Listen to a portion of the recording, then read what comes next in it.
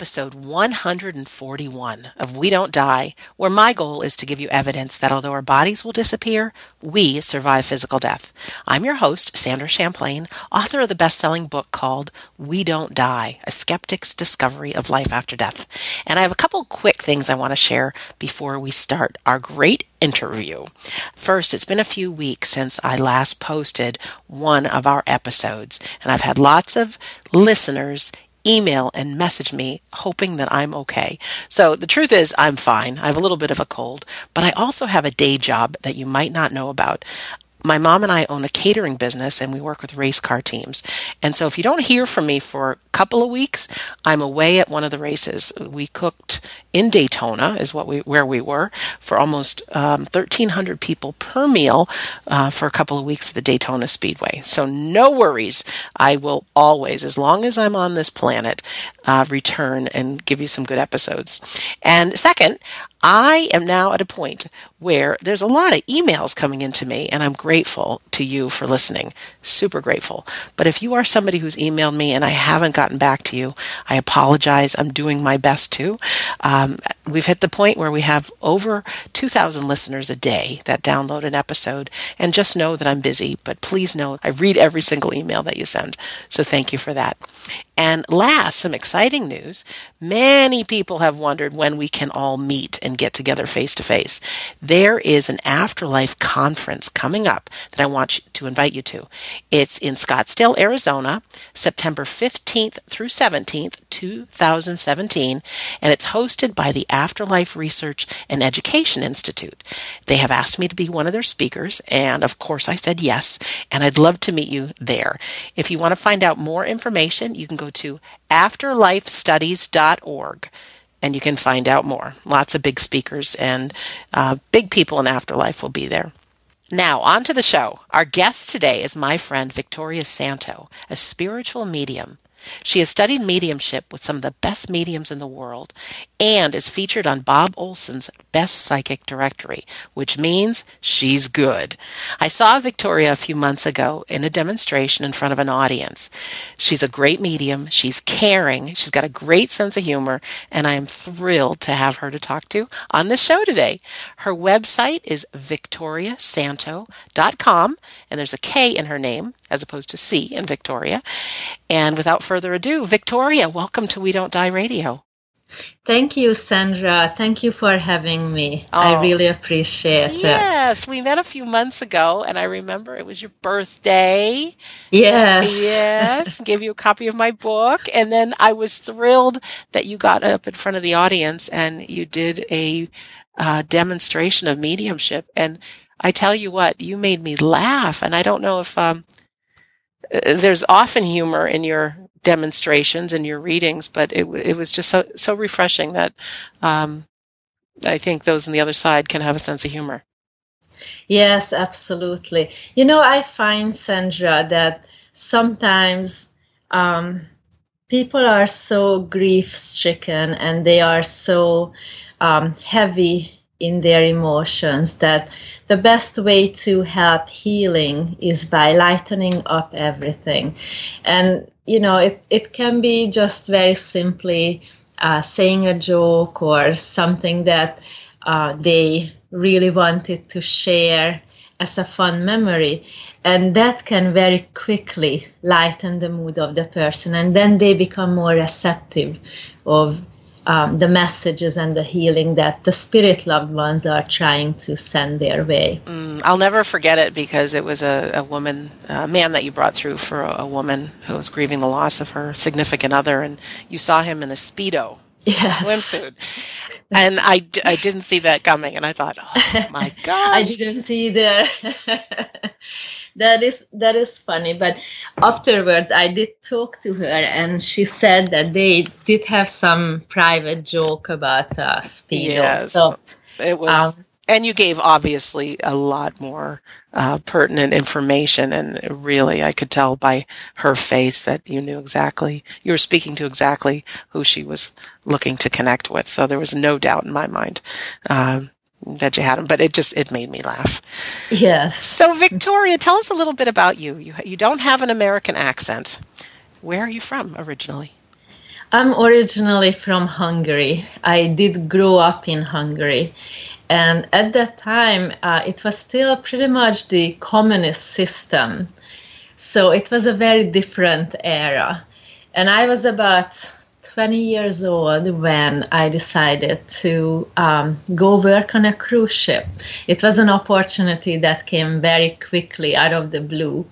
And I just thought, well, why not? Right. So the first 20 years I did spend in Hungary, and even though my accent maybe is not as heavy and thick as someone who is in Hungary, I definitely still have an accent. Well, you're charming, so no problem. And how long have you been in the United States? Well, it's been almost 20 years now. Not necessarily in the United States, away from home. After I left the cruise ship, I lived in the Cayman Islands for 8 years. Nice. And I've been here in the U.S. for a little over 10 years now. And you're in Nebraska? Yes, I'm in Nebraska. Married with children? Married with children. You know, it's funny because after we left the Cayman Islands, my husband told me that we're moving to Omaha, where he is from. And I didn't know Omaha. And he said, you know, you're going to love it. Omaha is the best kept secret in the world. Really? And yes, 10 years into it, I'm still trying to figure the secret out. So funny. Lots of cows, lots of flat lands. Yes. Nice people. Corn, yes. Corn? Yes. Cows and nice people, yes. And you. And me. I was on your website, and you do some public speaking and mediumship demonstrations, and I thought, oh, that's great. So if people are in the Nebraska area, they can actually see you. Oh, absolutely. And I do travel quite a bit, mostly in Iowa at this point. And then I go different places in Nebraska. And I do work sometimes with another medium here in Omaha, a friend of mine. And we do demonstrations quite a bit. And I also do private readings, of course. Mm-hmm. But I am very... I find it very enjoyable to speak in front of people and bring people together this way. Yeah, I think so. Do you work with small groups of people? Like if somebody wanted you to come in the house and there's 8 of us, that's something you do? Yes, I do too. Yes. Small family or small friend groups, I do that quite often as well. Very good. And through the magic of Skype and telephone, I saw on your website you've talked to people from, I don't even remember where, Europe, Australia, all over the world. Yes. It's amazing, how connected we are. 20 years ago, I don't know, I don't even think we had much knowledge of the internet. Maybe a little bit, but not to this extent. It's quite amazing. We're very lucky. Very lucky. Yeah, and you don't need to be face-to-face with someone to be able to get the messages. So let's back up. How did you get into this world of life after death? Oh, well, this is kind of an interesting story. Growing up in Hungary, in the communist system, religion, spirituality wasn't encouraged at all. So I grew up in a home pretty much without any kind of spiritual or religious influence. Wow. And I do remember when I was about 4 years old, my grandparents always had cats, and sometimes they had kittens, and I just love spending time with, the cats and kittens. And I remember one time I was petting the kittens, and I kept thinking what these kittens were before they were born cats. Mm-hmm. And at that point, I had no knowledge about reincarnation or anything like that, but it just was so obvious to me that they were something else before they were cats. So I didn't mention that to my parents because they really weren't into anything like that. But it just kind of stayed with me, and I always been open to these experiences. But growing up, I didn't really have anything. I had a couple of instances where I would hear talking, and I was quite terrified, to be honest, but I just hear talking at night and I wouldn't know who that is and things like that. But I didn't grow up like seeing that people. And when I was in my 20s and living in the Cayman Islands, in 2004, Hurricane Ivan hit the island, and that was a Category 5 hurricane. Wow. And it completely destroyed it. And it was very hard for me seeing all the devastation. I felt physically sick from seeing, everything is gone, really. And on top of it, we didn't have running water for about 2 weeks. We didn't have electricity for 5. Wow. And that was, a time where I felt I really needed something to ground me, because I felt all the feelings of people and the devastation, and I just felt like I'm going to lose it. So I somehow came across something online, and that was about 20 minutes relaxation by the Silva method. I don't know if you're familiar with the Silva method, but it's basically a mind training program. Okay. And I was just listening to this full body relaxation, and then you kind of program your mind to find this relaxing and quiet place within you very easily. So that's kind of all it is. And I started doing this because I felt I really needed something to ground me within the chaos that was going through on the outside world. And I found that just within a couple of days of starting to do that, it had such an impact on me. It calmed me down so much, and I felt a lot more at peace. And I thought, I have to look into this a little bit more. So in 2005, there was a training available in Tampa, I believe. And that was a 3 days Silva mind training, or Silva mind control training. And at the end of that 3 days, somehow my psychic abilities just opened up. I came to start doing psychometry, which is you hold an object and you get information out of the object. And I was able to do so many things with that and read people. And I just found myself completely amazed by this whole new world of what is possible. So that's kind of how it started. And I started to have all sorts of experiences with connecting with my spirit guides, which I didn't even know we had spirit guides. And then I had a couple of out-of-body experiences that we also call astral travel. And it's not a near-death experience. I had no physical issues, anything. It's an induced, willful out-of-body experience. And all these things propelled me to explore more and more. Wow. And then basically... Before we're done with this episode, I want you to explain a couple of those things you just mentioned. Maybe we'll do it now. Is that all right? Sure, yes. Maybe first, psychometry. Can you give an example of what you would mean by psychometry, even if it relies to somebody in the life after death? I mean, can you tie it in with someone who's deceased? Yes, I can give you 2 examples that are very different but very interesting. So I started working after all this happened with a psychic detective doing online courses. And so what she would do sometimes, she would go to, and she was an actively working psychic detective, so she would go to some crime scenes and she would pick up rocks that would be close to the crime scene, and she would mail them to us. Now, we wouldn't know anything about it other than, this is part of a crime scene. And then once we had the rock, we would be just quieting our mind, holding the rock. Normally you hold the rock in your non-dominant hand. So if you're right-handed, you will hold it in your left and the other way around.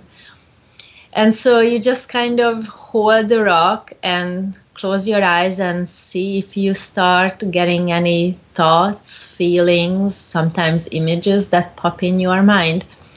And it is very important that you just let whatever to come to you. You don't try to see. You don't try to like, oh, what is this that I'm seeing? You just allow it to unfold is basically what you do. And so this way, you're able to describe what's around the crime scene, whether you see trees or a gravel road or a house, whatever it is. Sometimes, believe it or not, even the emotions are etched in the rock. So you can start feeling like, oh, there was an argument here or whatever happened there. You get a sense of what it is.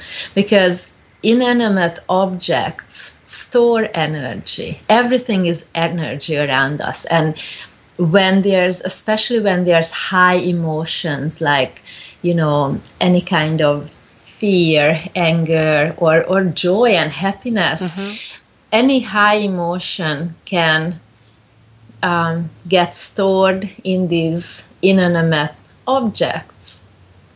And that's basically what a psychic reads.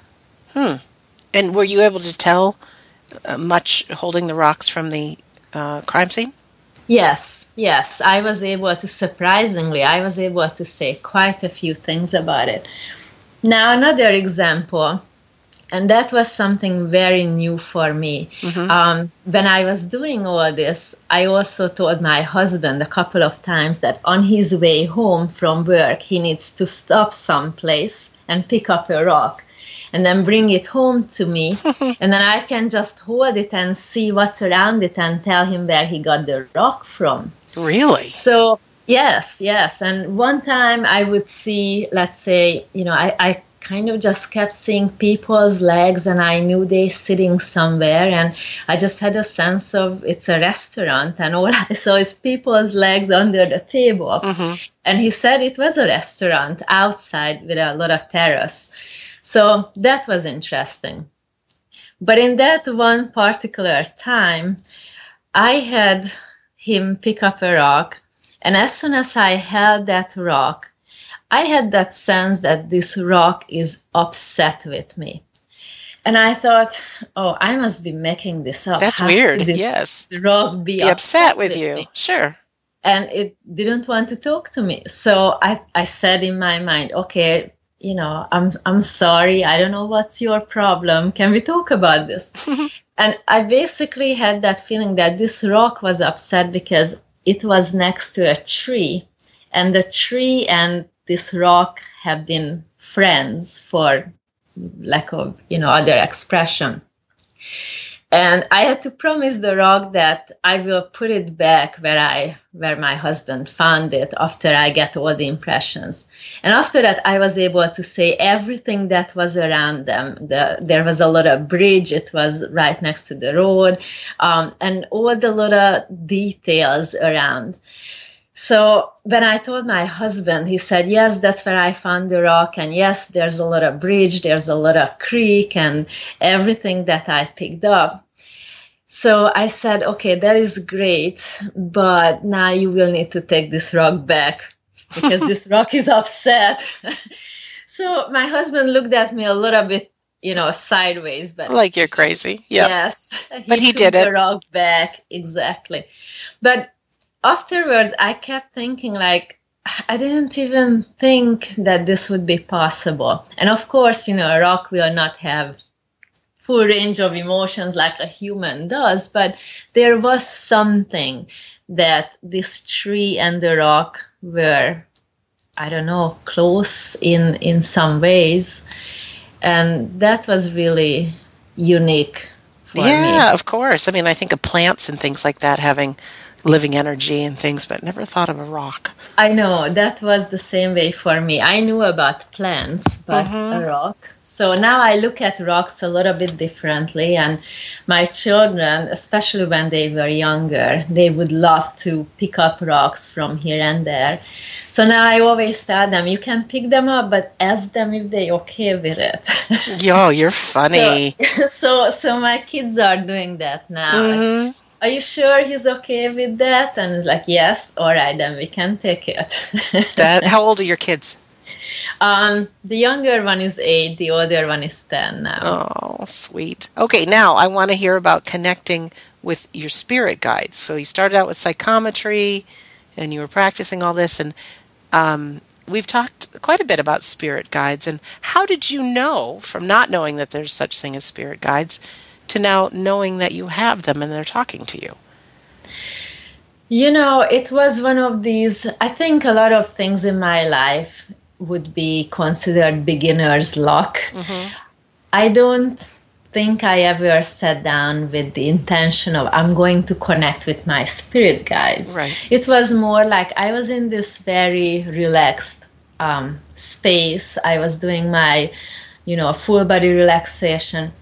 And I find that sometimes when I get into this altered state, it's almost like I can hear like there's a click. There's some kind of a shift. And that's exactly what happened. All of a sudden, I just felt like there's a click, and I was in a scene. It looked like I was in like a beautiful meadow of some kind. And there were some beings there, and they were wearing white robes. Now, bear it in mind, I don't have any preconceived thoughts about what guides look like. So I wasn't sure who these beings are. And then someone led me to what looked like a door. It was a wooden door, which was odd, but someone led me there. And a little boy opened the door for me and held my hand and kept guiding me to, to this place that it was just so beautiful. It looked like a beautiful garden. And there I had a man waiting for me. And I don't really remember how he looked like. I can see his face very clearly, but I don't remember whether he had a robe or anything, of that sort on. But what was so interesting that his face looked quite old, yet his eyes looked very young and full of love and full of joy. It was very striking how his face was old, but his eyes were very young. And somehow he communicated to me that he is there to guide me and help me. And anytime I need guidance, I'm welcome to come back to this place. So that was my first experience, and I came out of it and I was like, wow, what did just happen? And I kind of started to build this connection with this guide. Now, I still don't know his name. So I just call him my main guide because I've never gotten a name from him. But I did get a sense of the name is not important. If I want to give him a name, that's fine. But it is really not important. And then a couple of months after this first experience with the guide, I was just doing my meditation and I imagined I'm in a beautiful scene and the guide popped in somewhat uninvited. I wasn't thinking about connecting. And it was just a very quick popping in, and they said, I have a lot of change coming my way, but don't worry, we'll be here with you. And that was it. So I was like, what changed? I don't like unexpected changes. So what changed? And they would not say anything, and that was the end of the experience.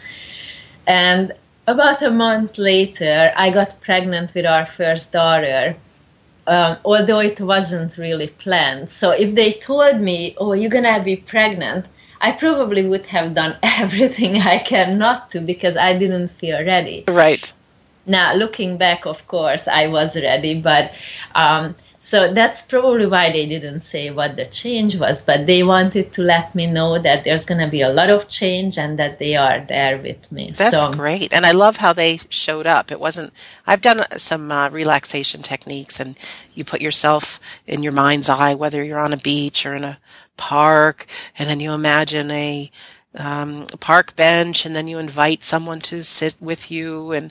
But it's all kind of like we're creating it, and true, it could be a guide or a deceased loved one that sits with you. But I love how you were just relaxed, and in they came. Say they're there. So yes, that's interesting. So from there, did you experience the out of body experiences? Was that the next, or did you get into mediumship? Because I want to get into a little bit about why you believe in life after death. Yes, and I think that's kind of how it all happened. Okay. First the guides, and that just kind of intrigued me so much. I started reading upon, all these and making sure I didn't just go crazy or had some kind of a hallucination.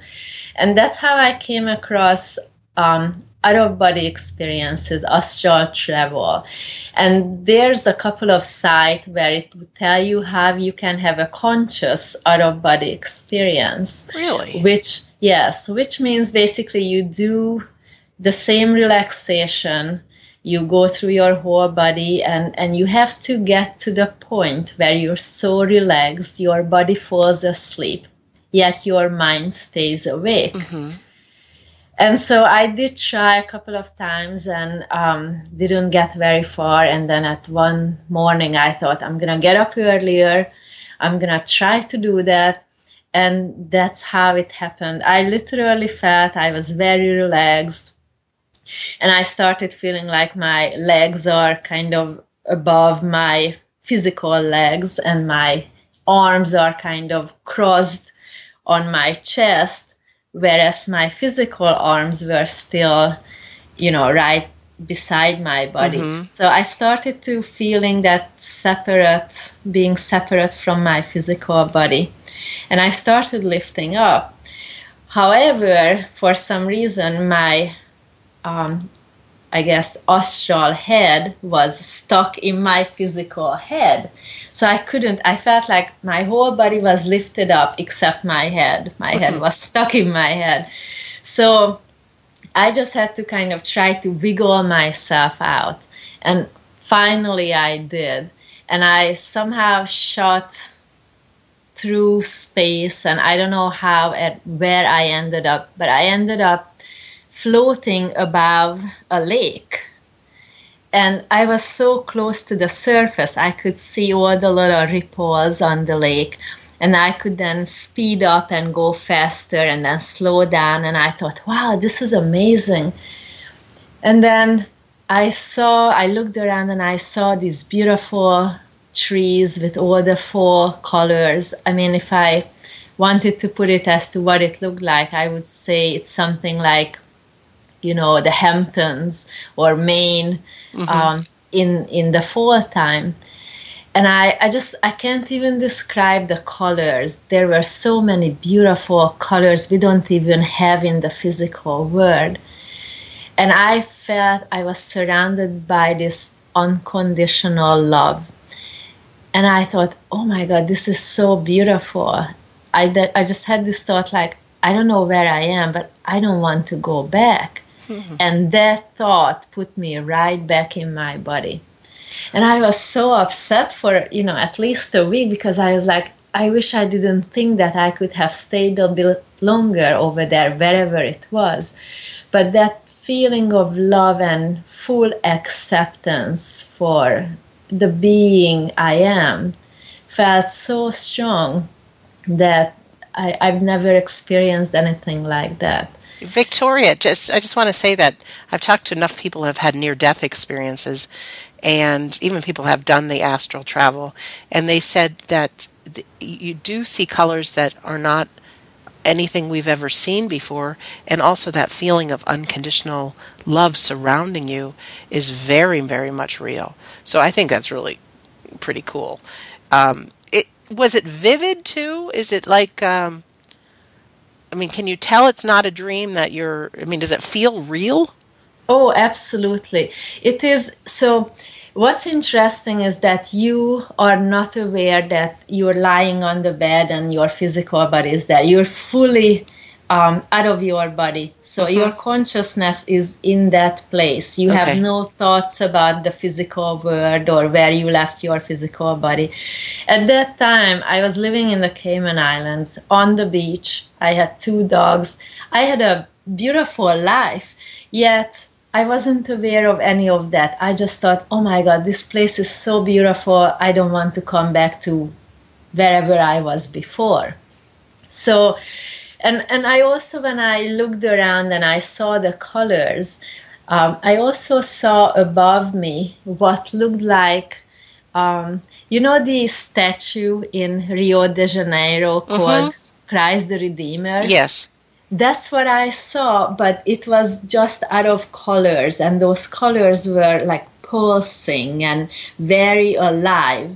And again, it's so hard to put it into words because those colors were not just vivid, but different colors than what we have here. Wow.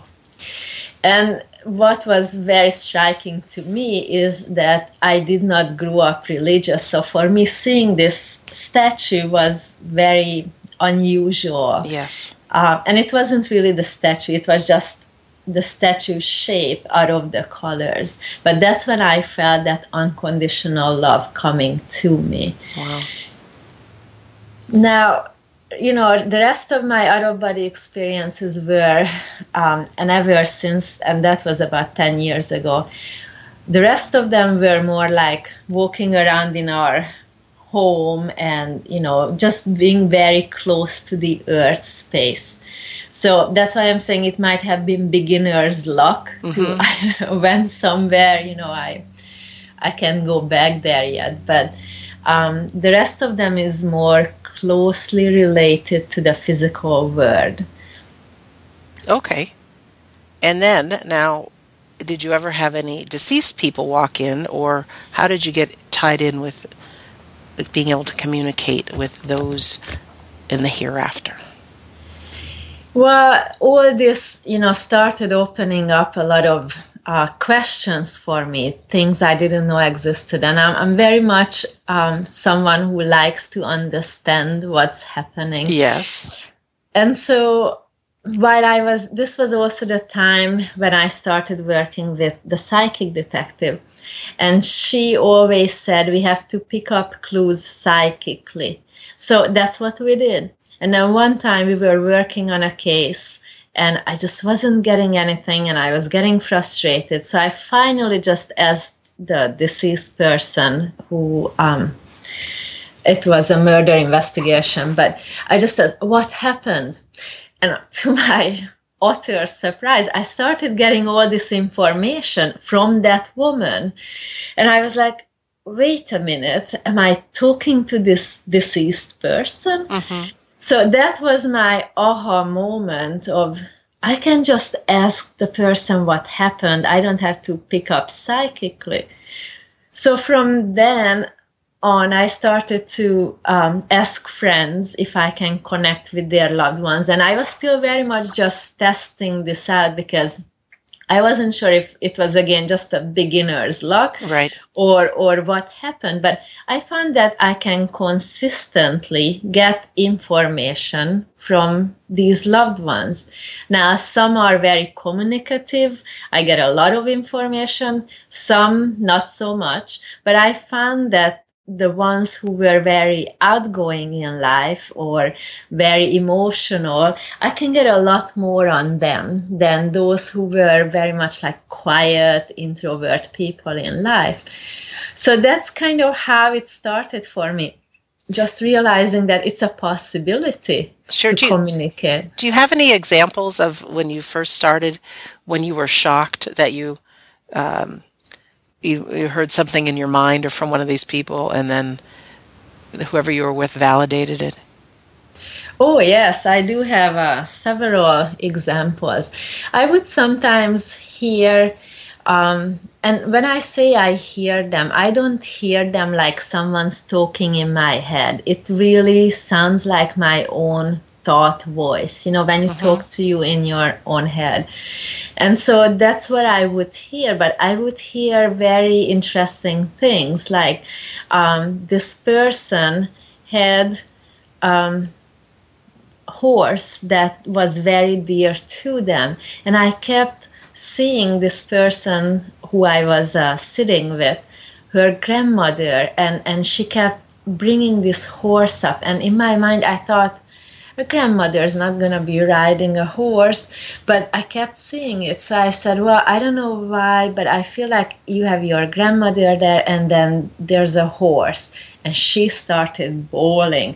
And I was like, oh my God. So these were the first little glimpses of there is something that's possible here, and it might not even be just a human being. It might be an animal who can communicate as well, or you know what I mean? Mm-hmm. So this was very interesting at the beginning. I also had, that's again one of the first experiences, is I had a lady who wanted to connect with some of her loved ones. And as soon as she sat down in front of me, I felt like I am her son. And I just blurted out, I'm okay, Mom. And it was all before I consciously could talk myself out of it. I just blurted it, I'm okay, Mom.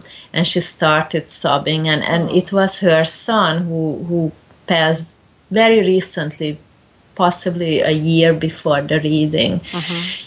And we just wanted to say that he's okay, but the feeling was so overwhelming that for a second I felt like I am her son. So I think some of these experiences, especially at the beginning, serve to give you an idea as to what is possible. That's kind of like the carrot in front of your nose. Yes. And that's what's going to help you to keep pushing and keep trying to find out more and keep, getting to that place where you become a clearer vessel for this energy to come through you. And then you started studying mediumship because you also went to the Arthur Findlay College, correct? Yes. I really think that we all have natural abilities. Some people say, oh, we're born with this. And maybe we are. But then if we are, then we all are. Right. And I just have a strong feeling is that if you're called to explore, that there is a reason. And I felt that once I started having these experiences, I felt like I needed some understanding as to what this is and how this works. And that's why I decided to do the Arthur Findlay College and train with mediums. Because even if you have a natural ability for something, you still need practice and you still need training. Even if I was very good musically, if I don't train, I might not ever become a concert piano player. Right. I will be able to, play small things. So I think that's the same with mediumship.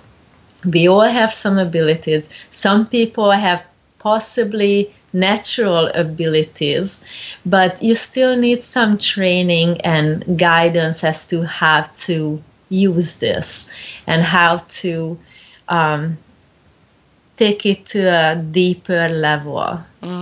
Victoria, did you ever have any fear of working with people when you first started, or maybe when you started being paid as a medium? Did fear ever come into it? Can I do it? Can't I do it?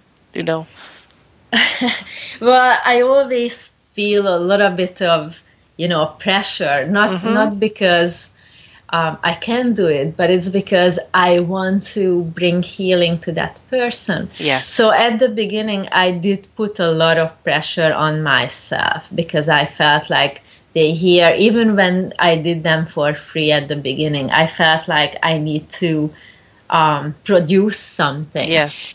And I felt that when I put myself in that mind frame, I block what's coming through, and I block the flow of information. So I've gotten to the point where I am just open to receive whatever they want to give me. I don't have a list of, you need to give me this, you need to give me that, or whatever it is. I just open it and I say to myself, okay, please bring me whatever information the person in front of me needs for their highest and best interest. And I just let it come, whatever comes. Whatever flows. You have a Yes. great motto that you have on your website. When ego steps in, spirit steps out. And I love that. For many of the listeners know that I've dabbled in mediumship a little bit myself. And I get so overwhelmed with, can I do this? Is it going to work? And then fear shows up, and then there's nothing there. And then the last time I practiced, I didn't even have a choice in practicing. I was in a group, and the leader said, okay, we're all going to do it. She called it the confident medium.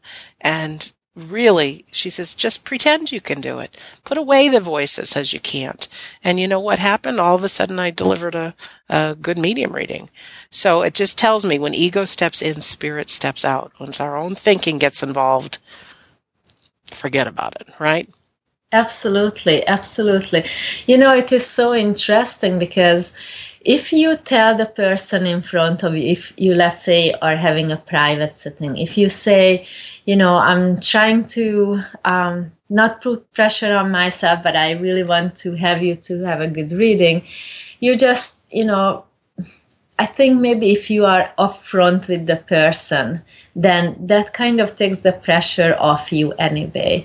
And I just feel that if you can just completely forget about, I'm here and I have this person in front of me and they're waiting to hear from, their loved ones, and you just kind of almost like you don't care. Now, I know that sounds funny because of course you care, but if you can just let go of, just almost like you imagine that, oh, I have this loved one here, and not care whether it's right or wrong, not Right. care whether the person in front of you understands it or not.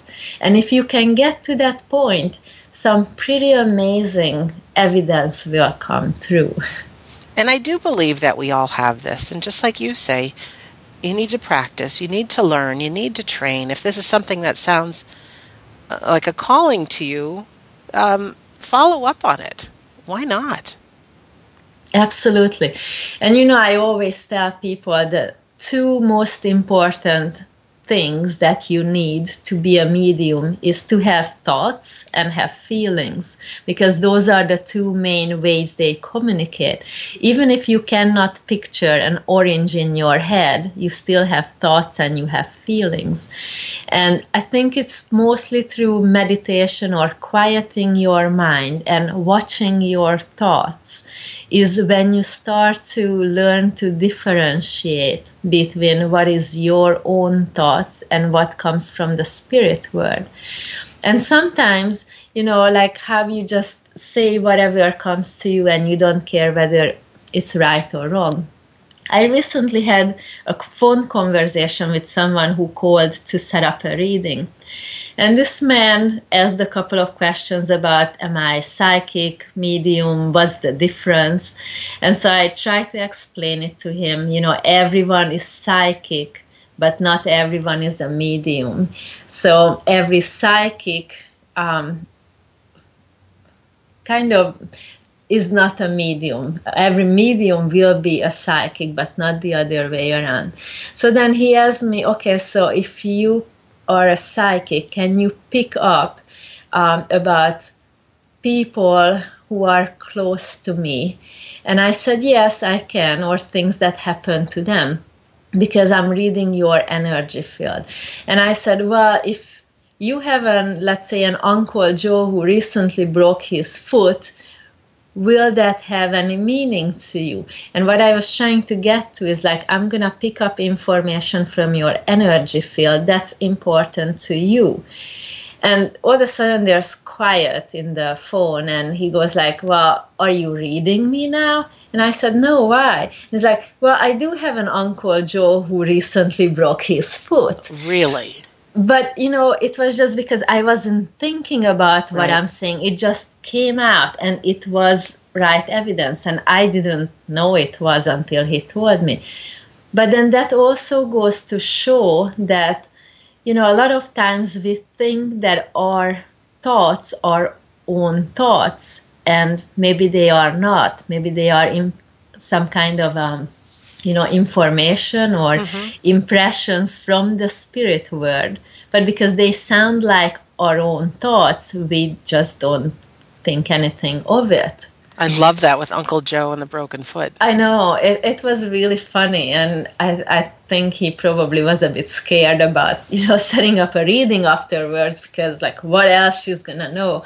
But it actually did go very well. Oh, I'm sure. You're so easy to talk to. And also, I applaud you for doing this. On your website and on YouTube, you have a couple of videos of you doing medium readings with a person. And I watched you for a little while this morning while I was getting ready for this interview, and I thought, that's awesome, because it's your style, how you work. You don't want to know anything from the person you're sitting with, right? Yes, absolutely right. I find that the more you know, the more it gets in your way anyway. So it's better not to know anything.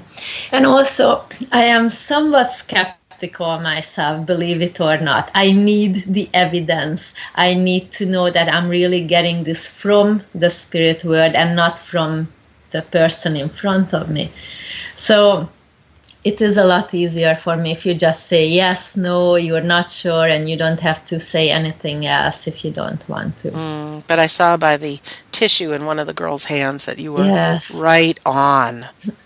Yes, and recently I started doing these readings on Facebook as well. I go Facebook Live. Do you? On my business page, and I have, 50, 60 people watching, and I just tune into someone I'm drawn to and give them a quick reading there. So I just started doing that. I've only done it twice so far, but I find it really interesting, and a lot of people get benefits out of it. So, oh, that's great.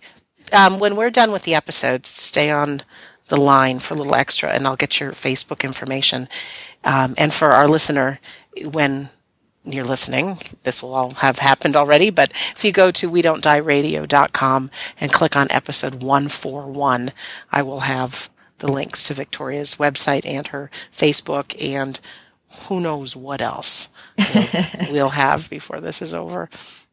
Well, I really am interested, and what's really appealing to me is that the access way through this to this whole world is when you started quieting your mind.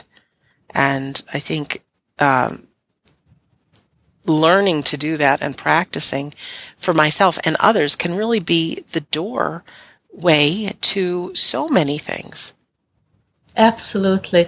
And I don't think that people understand what really meditation is, because some people have a misconception that when you meditate, you have to just have no thoughts. You're just quietly sitting there and like maybe in a lotus position, and that's it. It really is not what this is about. It's about witnessing the thoughts that are coming into your mind, just being there and observing them. And that's all you have to do. You don't have to shut them out. In fact, if you try to shut them out, it's like a pressure cooker. You can keep it for a little while and then it just starts on and start going even more. So all you do is just, you almost like you fall behind you and you just let whatever come. And it's such a beautiful practice because if you think about it in a very different way, life has been unfolding a very long time before we got here. Yes. And it will unfold most likely after we leave here. So we're really just here to experience for a short while. And yet what we do is we go, oh, I don't like this, I want this, and I don't like it this way, and I don't like this person, or why is this that? So instead of that, we could just enjoy and co-create with life and not say, I prefer this, I don't like this. It's all in our mind. And with meditation, you start seeing that side of your mind, and you can just say, okay, well, this is what my mind is doing, but I don't have to go with that. And it's a very powerful feeling. Yes, it is. And it's interesting even bringing this up. I was in a kind of a bad mood earlier before we talked. And I forget, because we're all human, that, your thoughts just happen. It's not like I purposely woke up on the wrong side of the bed. They happen. But I can be the observer of them, step out and watch and not be that. Yes. And I think maybe your mind is doing that because, I look at my mind as maybe a machine.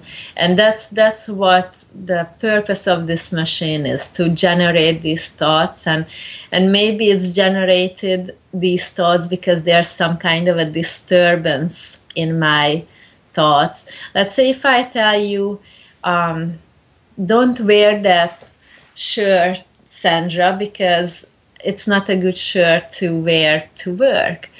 Your mind will go to, why did she say that? Is it really my shirt? So your mind will go to that because your mind got disturbed.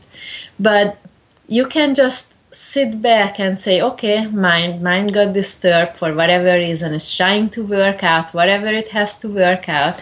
And I'm just going to watch it. It has nothing to do with me, with who I am in my being.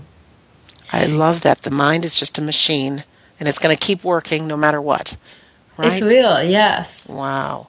Looking at the time, this interview is going by very quickly. We had spoken a few minutes before we started recording, and you said something about spoon bending. Spoon bending. What in the heck are you doing bending spoons? And I have a feeling you're going to get into the power of our mind, but what are you doing with spoons? Well, it's just a little exercise that sometimes I teach people. And believe it or not, it is all about allowing. This is kind of the theme with, where I am right now in my life. It's learning, allowing. Because I have seen several people, and some of them are my friends as well, who've done this. And I thought, I'm going to give it a try. I'm going to bend a spoon. So I went to the local thrift store, and I got a bunch of spoons. And I asked them, my friend, what am I supposed to do? And they said, well, you just have to sit with the spoon and tell the spoon to bend. And you will be able to bend it. So I thought, I don't know. So I did sit down with my spoon and I kept telling it to bend, and I kept feeling really silly about this. Of course. And of course, nothing happened. And I got really frustrated. And then I emailed my friend and I said, well, it's not happening. What am I doing wrong? And he said that you have to, after you put your intention on bending that spoon, you have to let go of that intention completely. And then you can bend it. Now, when I'm saying bending it, it's not like you're looking at it and it will start bending. It's basically, it gets almost like rubbery. It feels very much like rubber, and then you use your arm to bend it. But it's not like you have to force anything. It's very easy to twist it.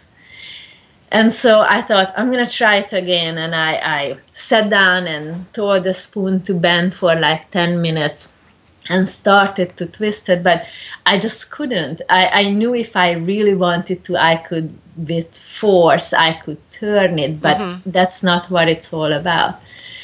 So I was just not able to let go of the intention. And then I thought, I'm going to try it one more time. And I was sitting in my room. My children are playing outside. I'm I'm almost shouting at this point. To the spoon? To the spoon. Bend, bend, bend. And then I hear my children laughing outside, like really loud. So I went to the window with the spoon in my hand and looked out like, oh, what are they doing? And then I'm looking, and then I remembered, oh, I have the spoon. And then I tried bending it. And to my amazement, it really was like rubber. It was so easy. I twisted, and I twisted it about 4 times. And it was just shockingly easy.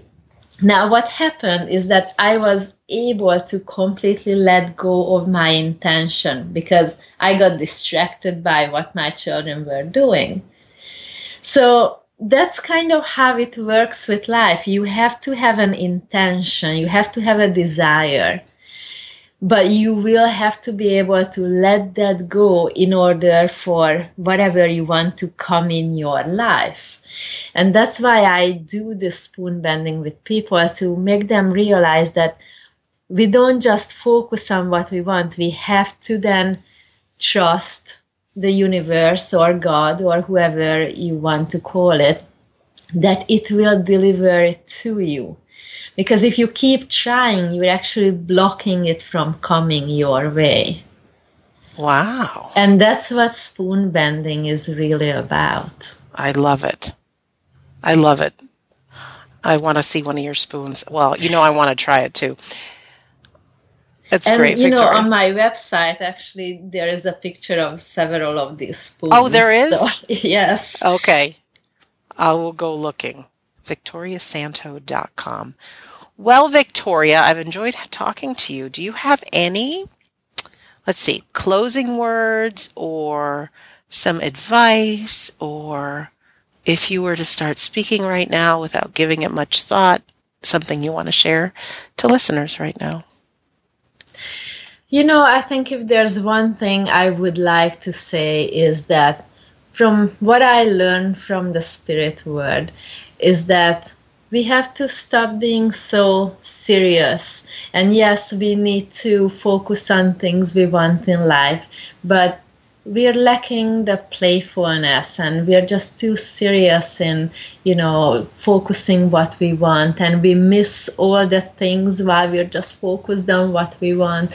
And so what I learned from them is to just be okay with what is right now and just trust that good things are coming your way. So that's probably what I would like to tell people, to stop being so serious. Have a little bit more fun and just trust that the things that you need in your life will come your way. And if it's not what you envisioned, it will be something even better. Oh, that's great. Thank you for that. Thank you for that. Well, thank you. Yes. Oh, it's been a delight. And for our listener, thank you for listening. As a reminder, you can go to VictoriaSanto.com, or if you go to WeDon'tDieRadio.com, click on episode 141. You can see who it was that we were talking to this past hour and get the links that we spoke about. And definitely the pictures of the spoons. That's really awesome. And as a reminder, I had brought up in the beginning of this interview, check out afterlifestudies.org to find more about the event in Scottsdale, Arizona, September 15th through 17th.